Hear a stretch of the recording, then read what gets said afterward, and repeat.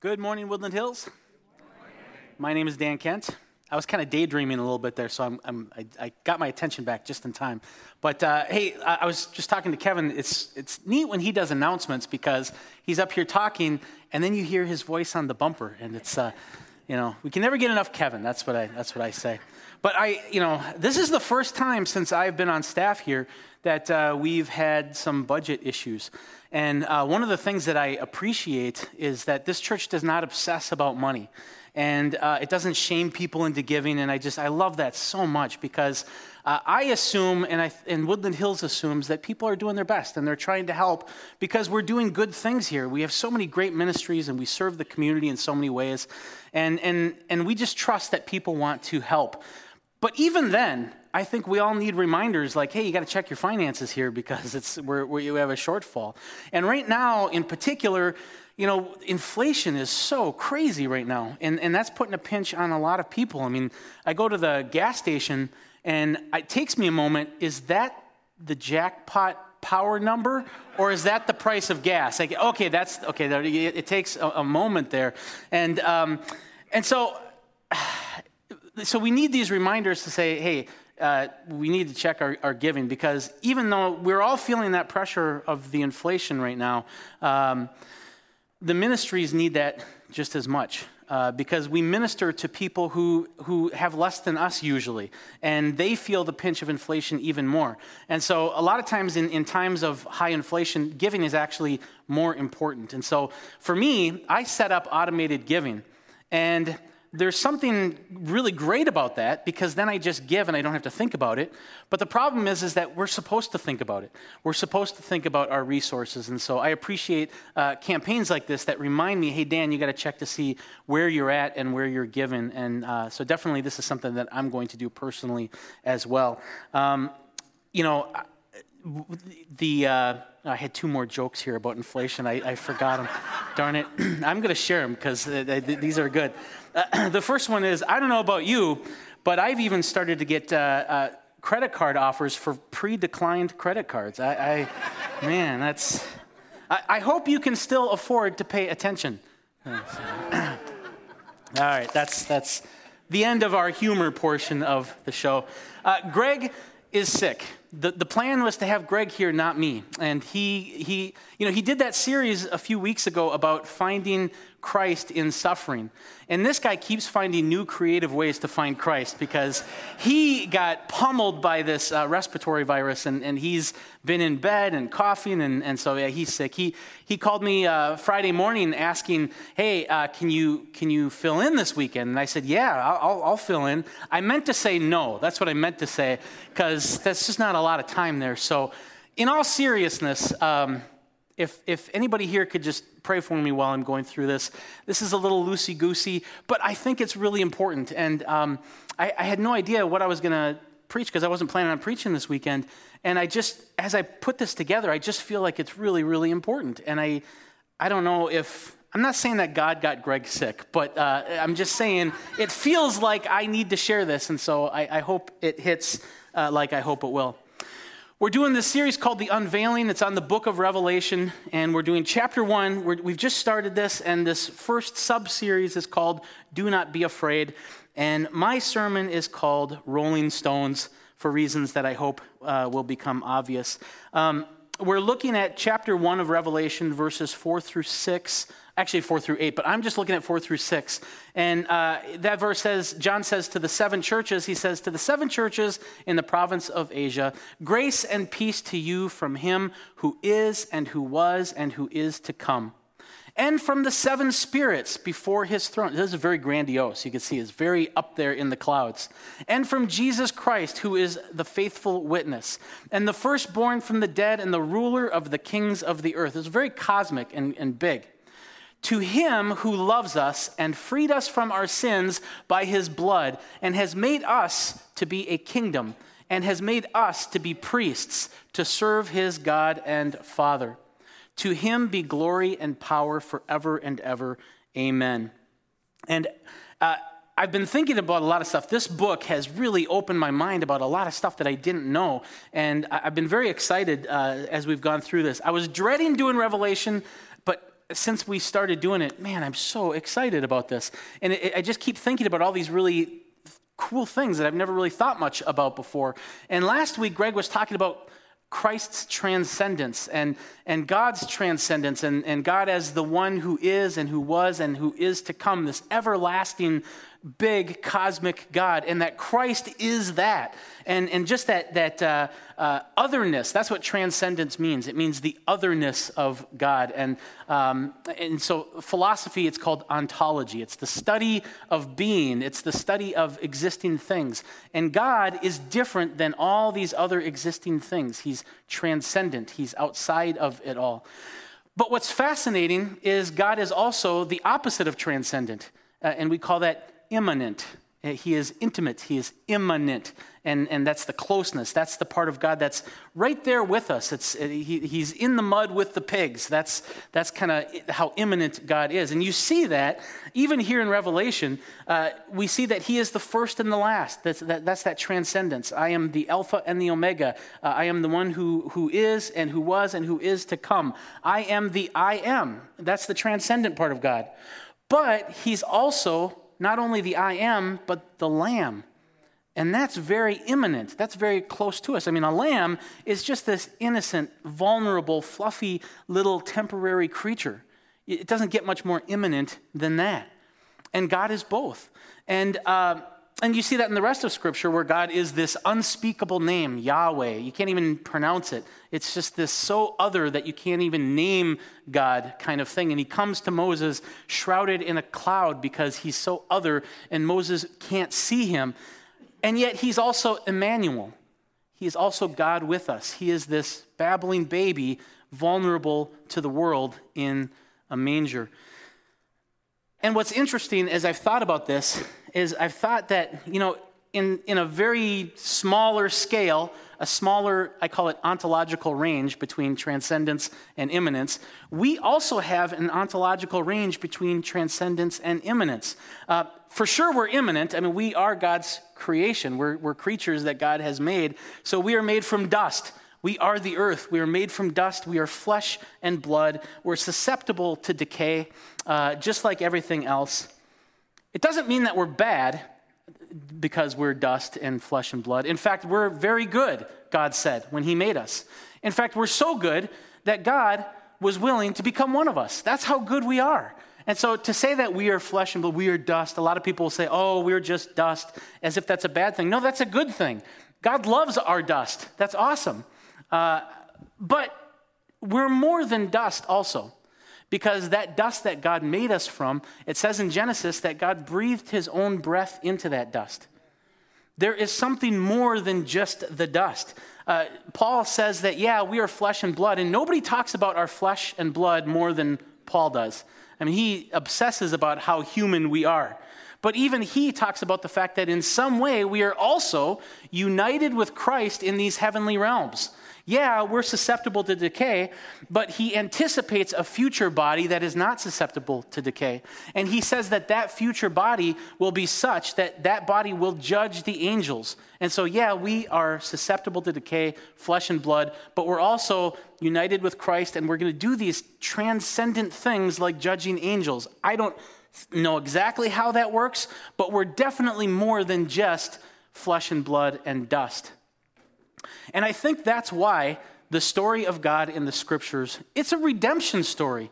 It's not a story of God making a first draft of something, crumpling it up, throwing it away, and then trying to make a better version of it. He doesn't throw any of us away. Because that first draft, even while we were still sinners, Paul tells us, when we were against God, we were hostile toward our Creator, even then that God loved us with this unsurpassable love.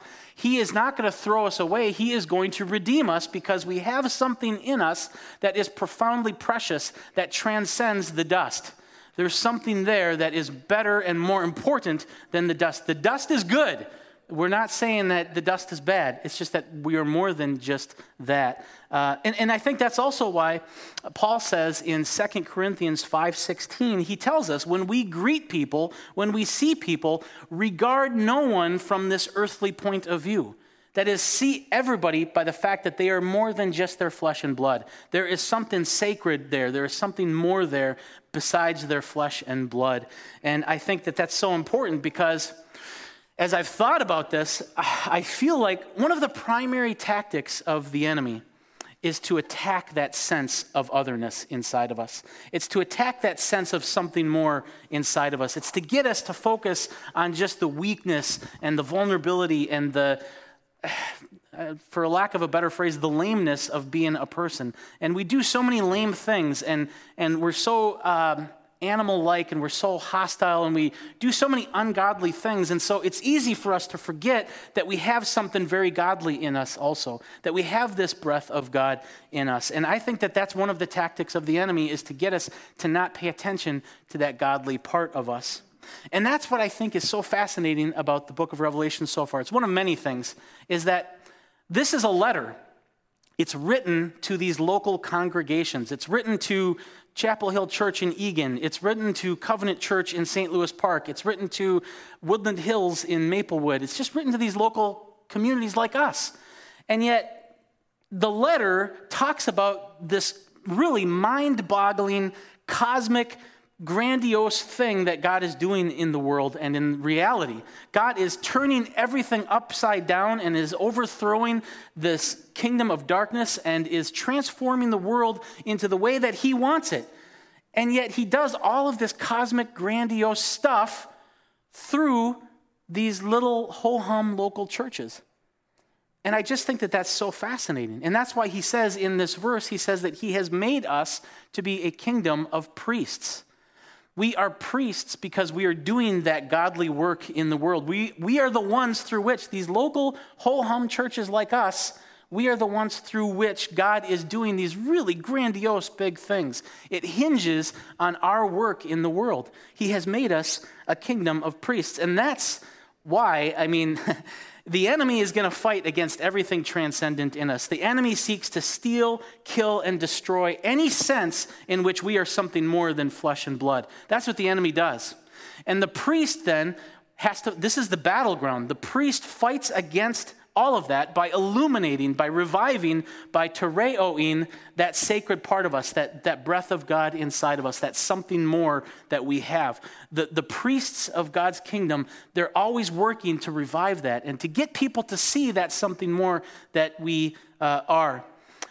But that's the battlefield right there. And I think that a big part of being a priest in God's kingdom is confronting the lies of Satan that wants to diminish that sense of otherness inside of us. And so, for instance, I did a lot of work in mental health. I worked in chemical dependency, and I would, interact with people who were destroying their lives through these chemicals.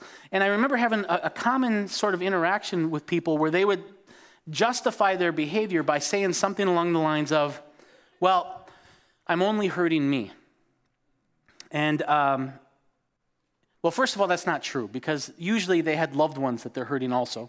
And also there is usually collateral damage for, them getting the drug that they had that hurt people as well. But even if you just take it on its face value and you say, I'm only hurting me, that is a lie of Satan, because you are valuable. It matters that you're hurting you. It's not insignificant that you're hurting yourself. You are a precious potential child of God. You're sacred. You have the breath of God in you. And that a priest then confronts those types of lies. You see this in commerce. I did some entrepreneurial stuff and some business stuff in a long time ago. And I saw some really shady deals. And I saw some people screw other people over. I saw employers screw employees over. I saw unions screw over union members. I saw all sorts of stuff. And you hear this refrain, and you've heard this too, I know. It's just business. That is a lie of Satan. Because it's not just business, it's life. These are people that you're interacting with. These are people who are precious. These are people who are made in God's image. There is no just business. There's life.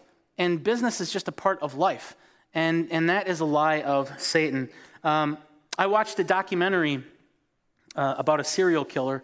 And I don't know, well, I guess I do know why I watch it, because I do want to understand how Satan can just corrupt people's minds. And so I do want to know why people do what they do. And I remember watching this serial killer documentary, and this guy, he was talking about one of the women that he killed, and he said, well, she was just a prostitute. And again, no, she's not just a prostitute.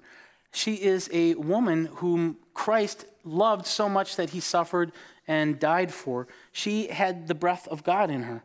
She had the potential of being a child of God. Nobody is just anything. Nobody is just a grandma. Nobody is just a felon. Nobody is just a housewife or just a worthless drunk. In the kingdom of God, nobody is justa. There are no justas in the kingdom of God.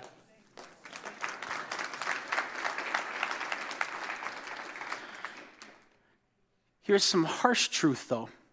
If God is not real, if God does not exist, then we are justas. And so that's why the kingdom of God is such good news. Because when the kingdom of God comes, and if this is true, if Jesus really rose from the dead, then that means nobody is justa. We are all priests. We are all potential children of God. We are all these sacred things. But it's weird because I encounter, even in myself, but especially in the church as well, I encounter these feelings of insignificance. It doesn't matter what I do. It doesn't matter what I think. It doesn't matter anything about me. It just doesn't matter. People have this attitude. I don't matter. But the fact is that you do matter. You are a priest of the Most High God. That matters. In fact, God's entire mission that he's doing in the cosmos, this grandiose big thing, he chose to do through his local churches.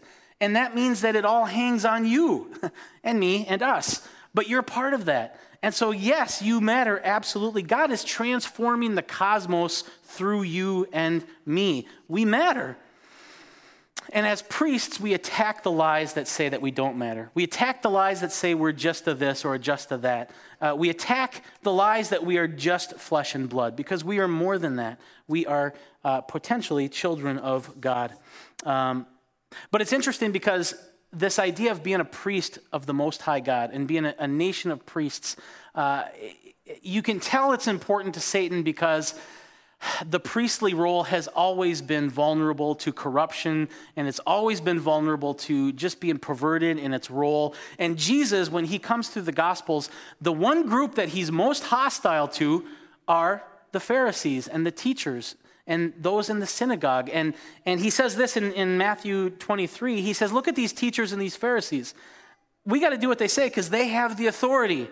But hey, don't do what they do because they are hypocrites. They don't practice what they preach. They put heavy burdens on other people, but they're not willing to help at all. And then he tells his disciples, you are not to be like them. You have one teacher. There's one person above you, and that is the Messiah. And you are all brothers and sisters. In Luke, the disciples are arguing over who's going to be the greatest in the kingdom of heaven. And Jesus basically confronts them saying, this is satanic what you're saying right now. In the kingdom of heaven, you are all brothers and sisters. You should be competing to see who can outserve the other. That's what you should be competing for. You are all the same. You have one teacher, the Messiah. You are all brothers and sisters. And they started arguing about it again, even after Jesus said that. So this is something, this idea that I'm going to be on top and I need to move my way up in this hierarchy, that is satanic, and Jesus fights against it. And I think that the church did all right with it, because you look at the church in the book of Acts and wow, they did some amazing things and they shared all of their possessions and it was beautiful, but it doesn't take long for that to go away. I was reading this article by Scott Aniol, and he was talking about the church at Laodicea. And this is the same church that we're going to encounter in Revelation chapter 3. But this is in the year 365. So this is 300 years later after the book of Revelation. And what was happening, this is before social media. This is before the printing press. And if you wanted to spread a message, this is one way that you could do it. I think it's kind of funny. But you could put in these propaganda songs into the church hymnals. And so like you could be singing and all of a sudden you might sing something like, get your clothes washed at Johnson's. Where did that come from? And, and so these heretical sort of thinkers would slip in these hymns that people would start singing, and it had all these really bad theology. And so what the church did is they said, well, we can't let the congregation choose music anymore.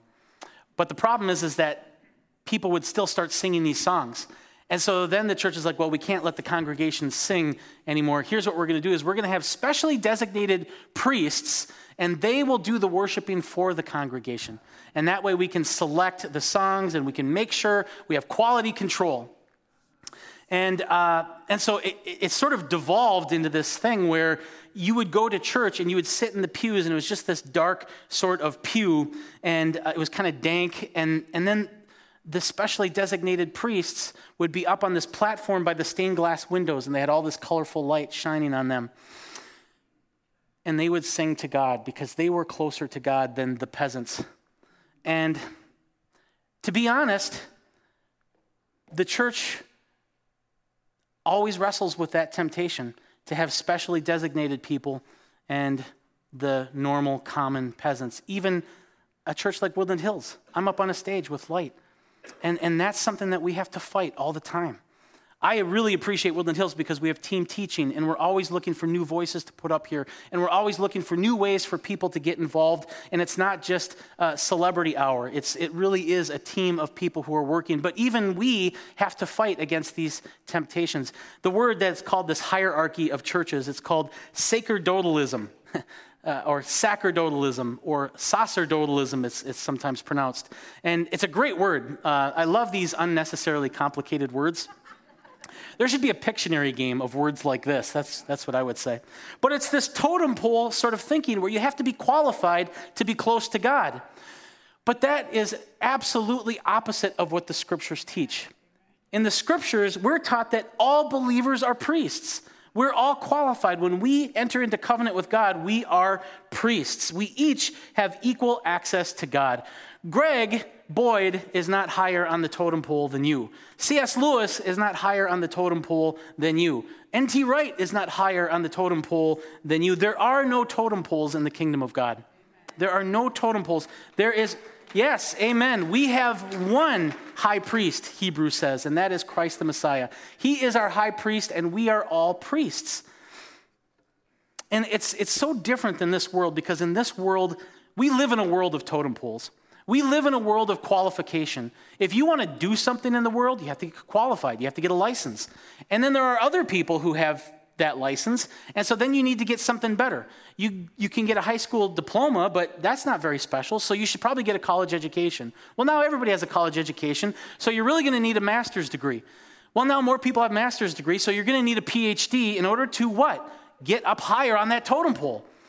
And now they even have something beyond the PhD. It's called the chancellor's degree, because there's too many people who have PhDs. It's just this constant totem pole life. But the kingdom of God is not like that. The kingdom of God, we are all priests. And I just think that's beautiful. The church, the ecclesia, literally means the called out ones. It's those who are priests, those who are answering the call to be priests. 1 Peter 2, 4 through 5 says this: as you come to Jesus, the living stone, rejected by humans, but chosen by God and precious to God, you also are like living stones.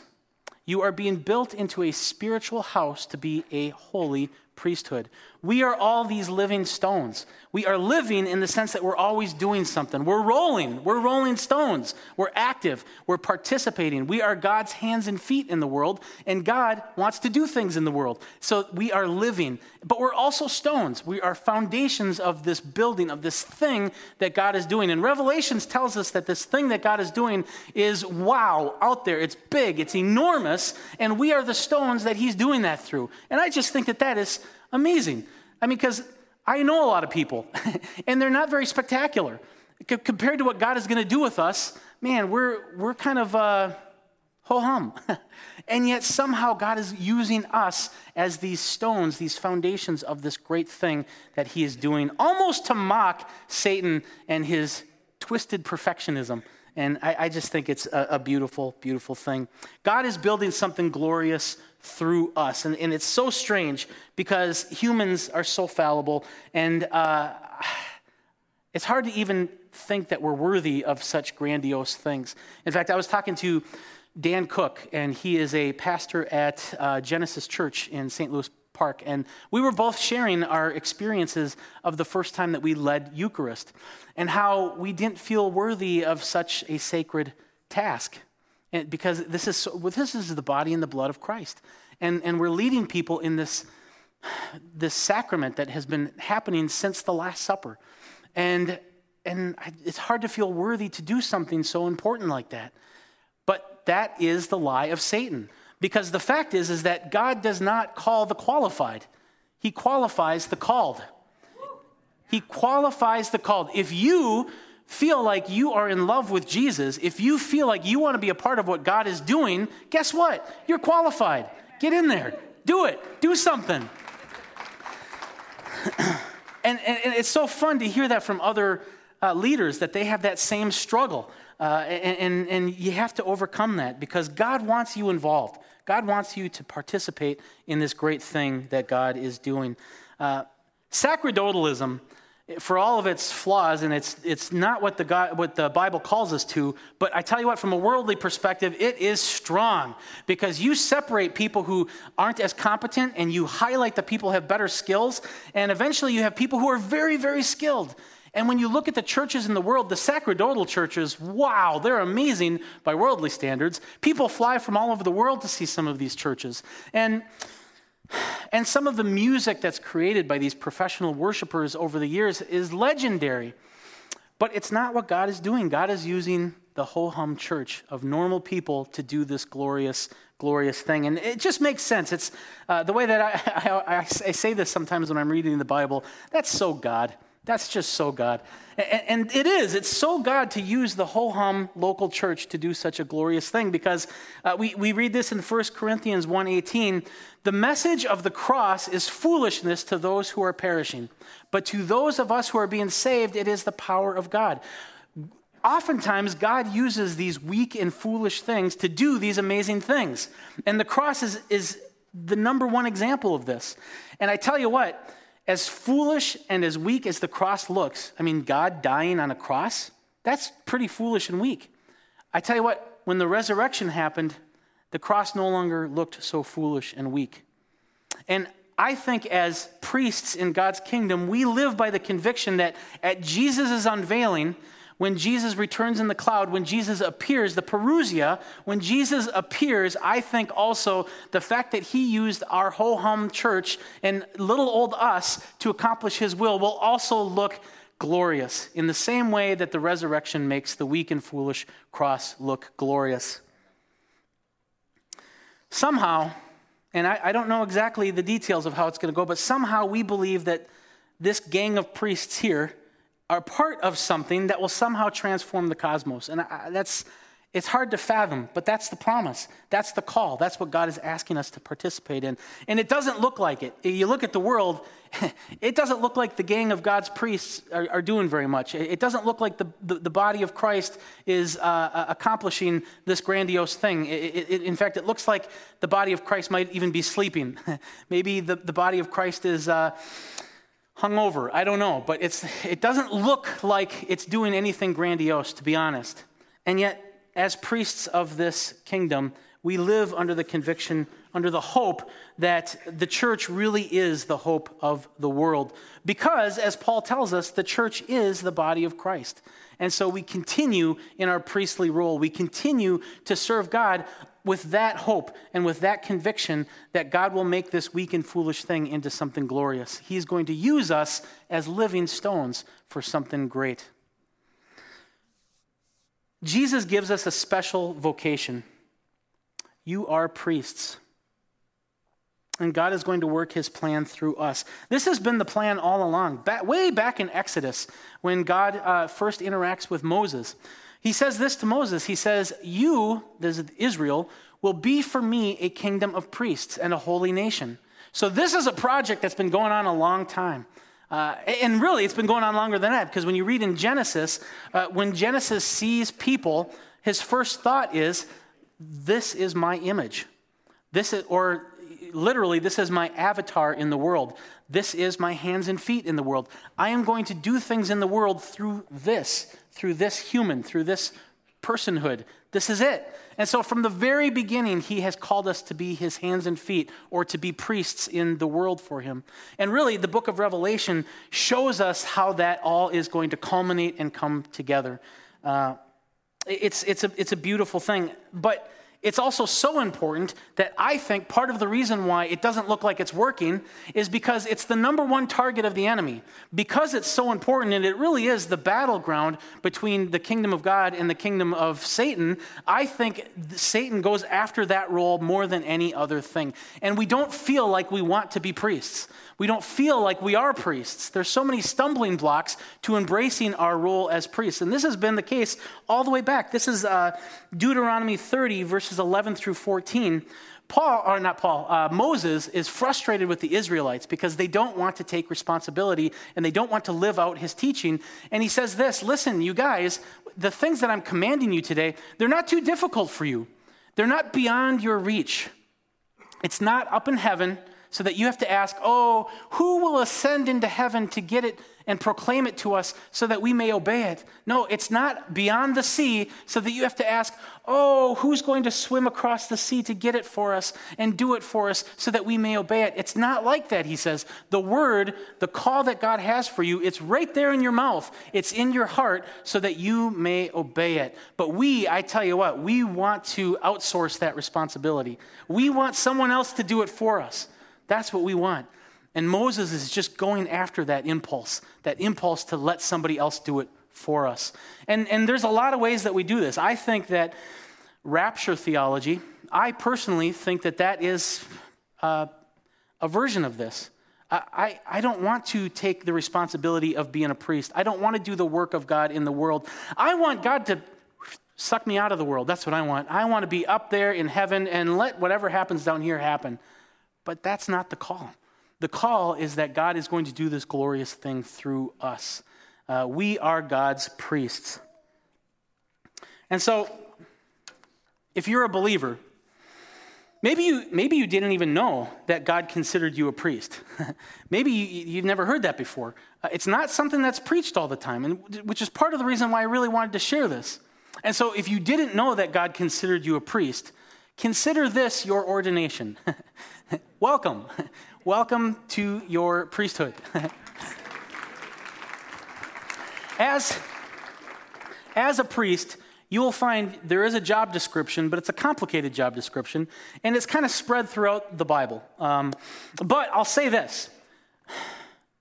The job of a priest, it's not to be a good boy and a good girl. That's not the job of a priest. It's not about being little good boys and little good girls. That's the Pharisees. The Pharisees loved being good boys. The Pharisees loved to show off their phylactery, their Torah that they would strap to their head and just show everybody what good boys they are. And they would show off their long robes and what good students they are. And they would want the good boy seats at the table.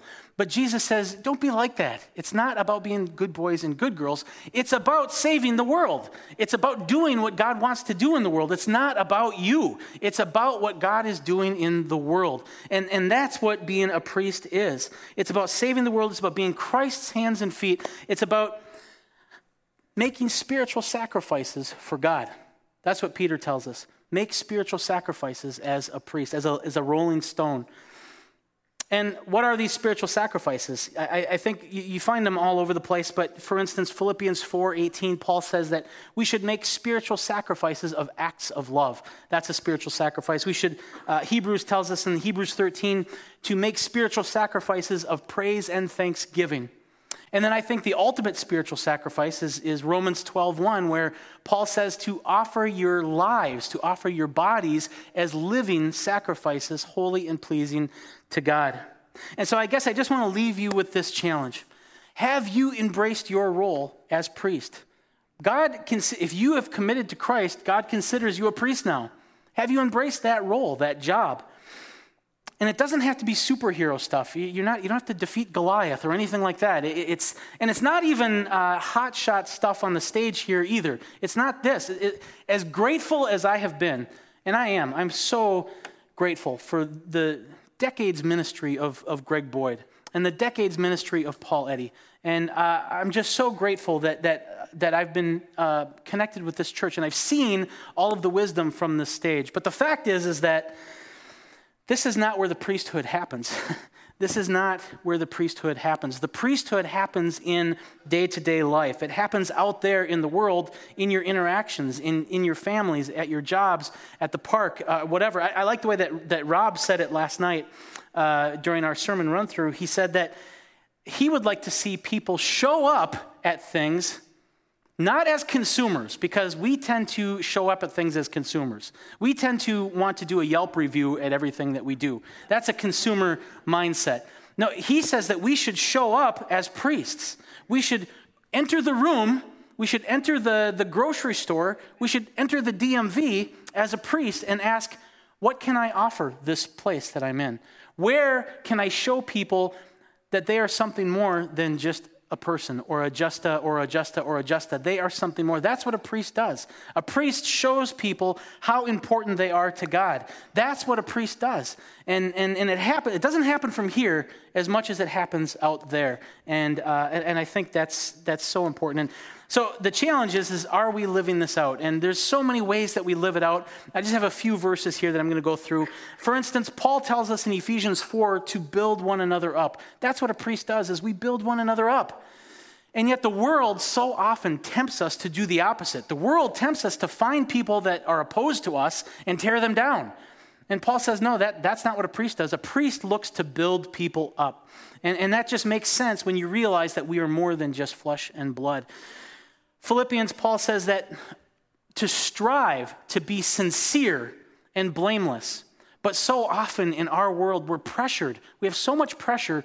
Instead of being sincere, we're pressured to try to be something that we're not, to pretend to be something that we're not, to please whatever that we're trying to please.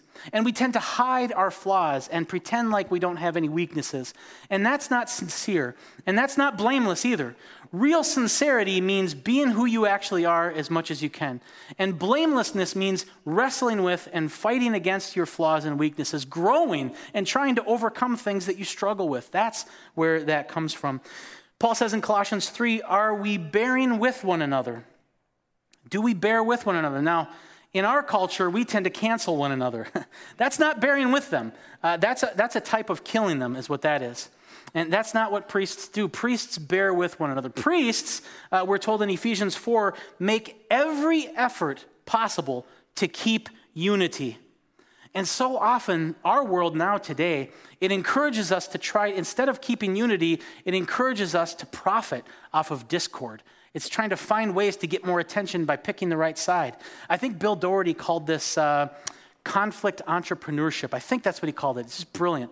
Conflict entrepreneurship, where we're trying to profit off of discord. And you see so many thought leaders and hotshots doing this. We are not to be like that. We are called to keep unity and to make every effort to do so. Paul tells us in Philippians 4 to let our gentleness show. Boy, there's so little gentleness in the world. So often we're tempted, instead of letting our gentleness show to one another, we're tempted to show our toughness. We're tempted to show off our snark or our sass or our mockery. That's what we're tempted to show off. Paul says priests show off their gentleness, and that's totally different. I've got tons of these, and I don't have time to go into any more, but I'll say this. Ultimately, I think what it's about, Paul says in Philippians 1, that priests strive to live a life worthy of the gospel. And when you look at what Christ did on the cross, and when you look at everything that God did to demonstrate his love for us and the sacrifice that Christ made for us, well, I mean, are we doing anything worthy of that? And we're all falling short of that, of course. We can never be worthy of that great gift.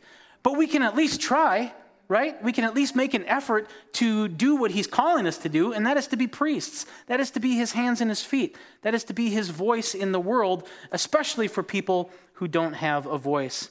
And it's not perfectionism. Sacerdotalism, that's perfectionism. This is not perfectionism. In fact, what it is it's just the sincere aspiration to do what Christ has called us to do and to be who Christ has called us to be together in community. In fact, that's why our tagline is learning to love together. Because it's not about my own personal moral excellence. It's about how we're doing as a body. And sometimes, here's the magic of it. Sometimes, if somebody is failing, you know what that is? That's an opportunity for the body to shine more. because that's an opportunity for us to show grace and mercy and forgiveness. You can't show those things in a community of perfect people. And so really, it really is about that community and being a part of that and being a priest in that. Priests live by this conviction that you just can't force holiness. You can't use power to get holiness. You can't use bureaucracy to get holiness. For some reason, somehow, the only way to get holiness is through this lamb-like, Christ-like love. That's the only way to actually, I don't know how that works, but it does. That's the only way that it works, is to show love. That's the only way to get people to be genuinely, authentically holy.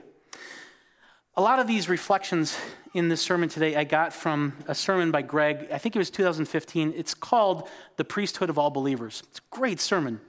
I listened to it like 3 times. But he has this reflection, and I've been thinking about it since I watched it.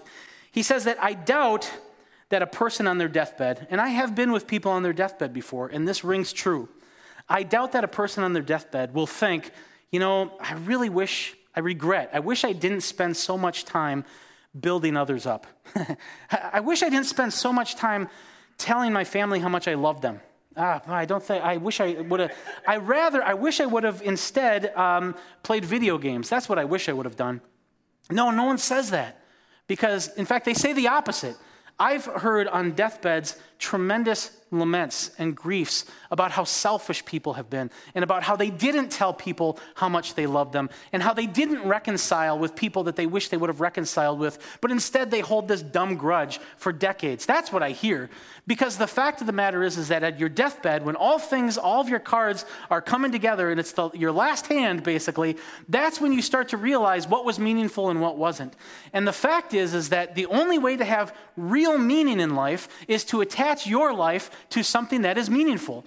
And the only thing that can be meaningful is whatever God has meant to be. That is what meaning is it's meant to be. And so the only way to get real meaning in your life is to connect it to what God is doing in the world. And that is what he's inviting us into. He's saying, I want you to be living stones. I want you to be rolling through life as a priest for my kingdom. And somehow through all of that, look at all these great cosmic things I'm going to do through that. That's what he's calling you to. And he's calling you to do that because everything else is ultimately meaningless. Everything else is a video game. Everything else is pretend. It's make-believe. It's fake movies. It's fake stories. It's people pretending to be something that they're not. It's fake money. It's all this stuff. And the only real thing is how we treat one another is the only real thing. And God is calling us to treat one another like priests.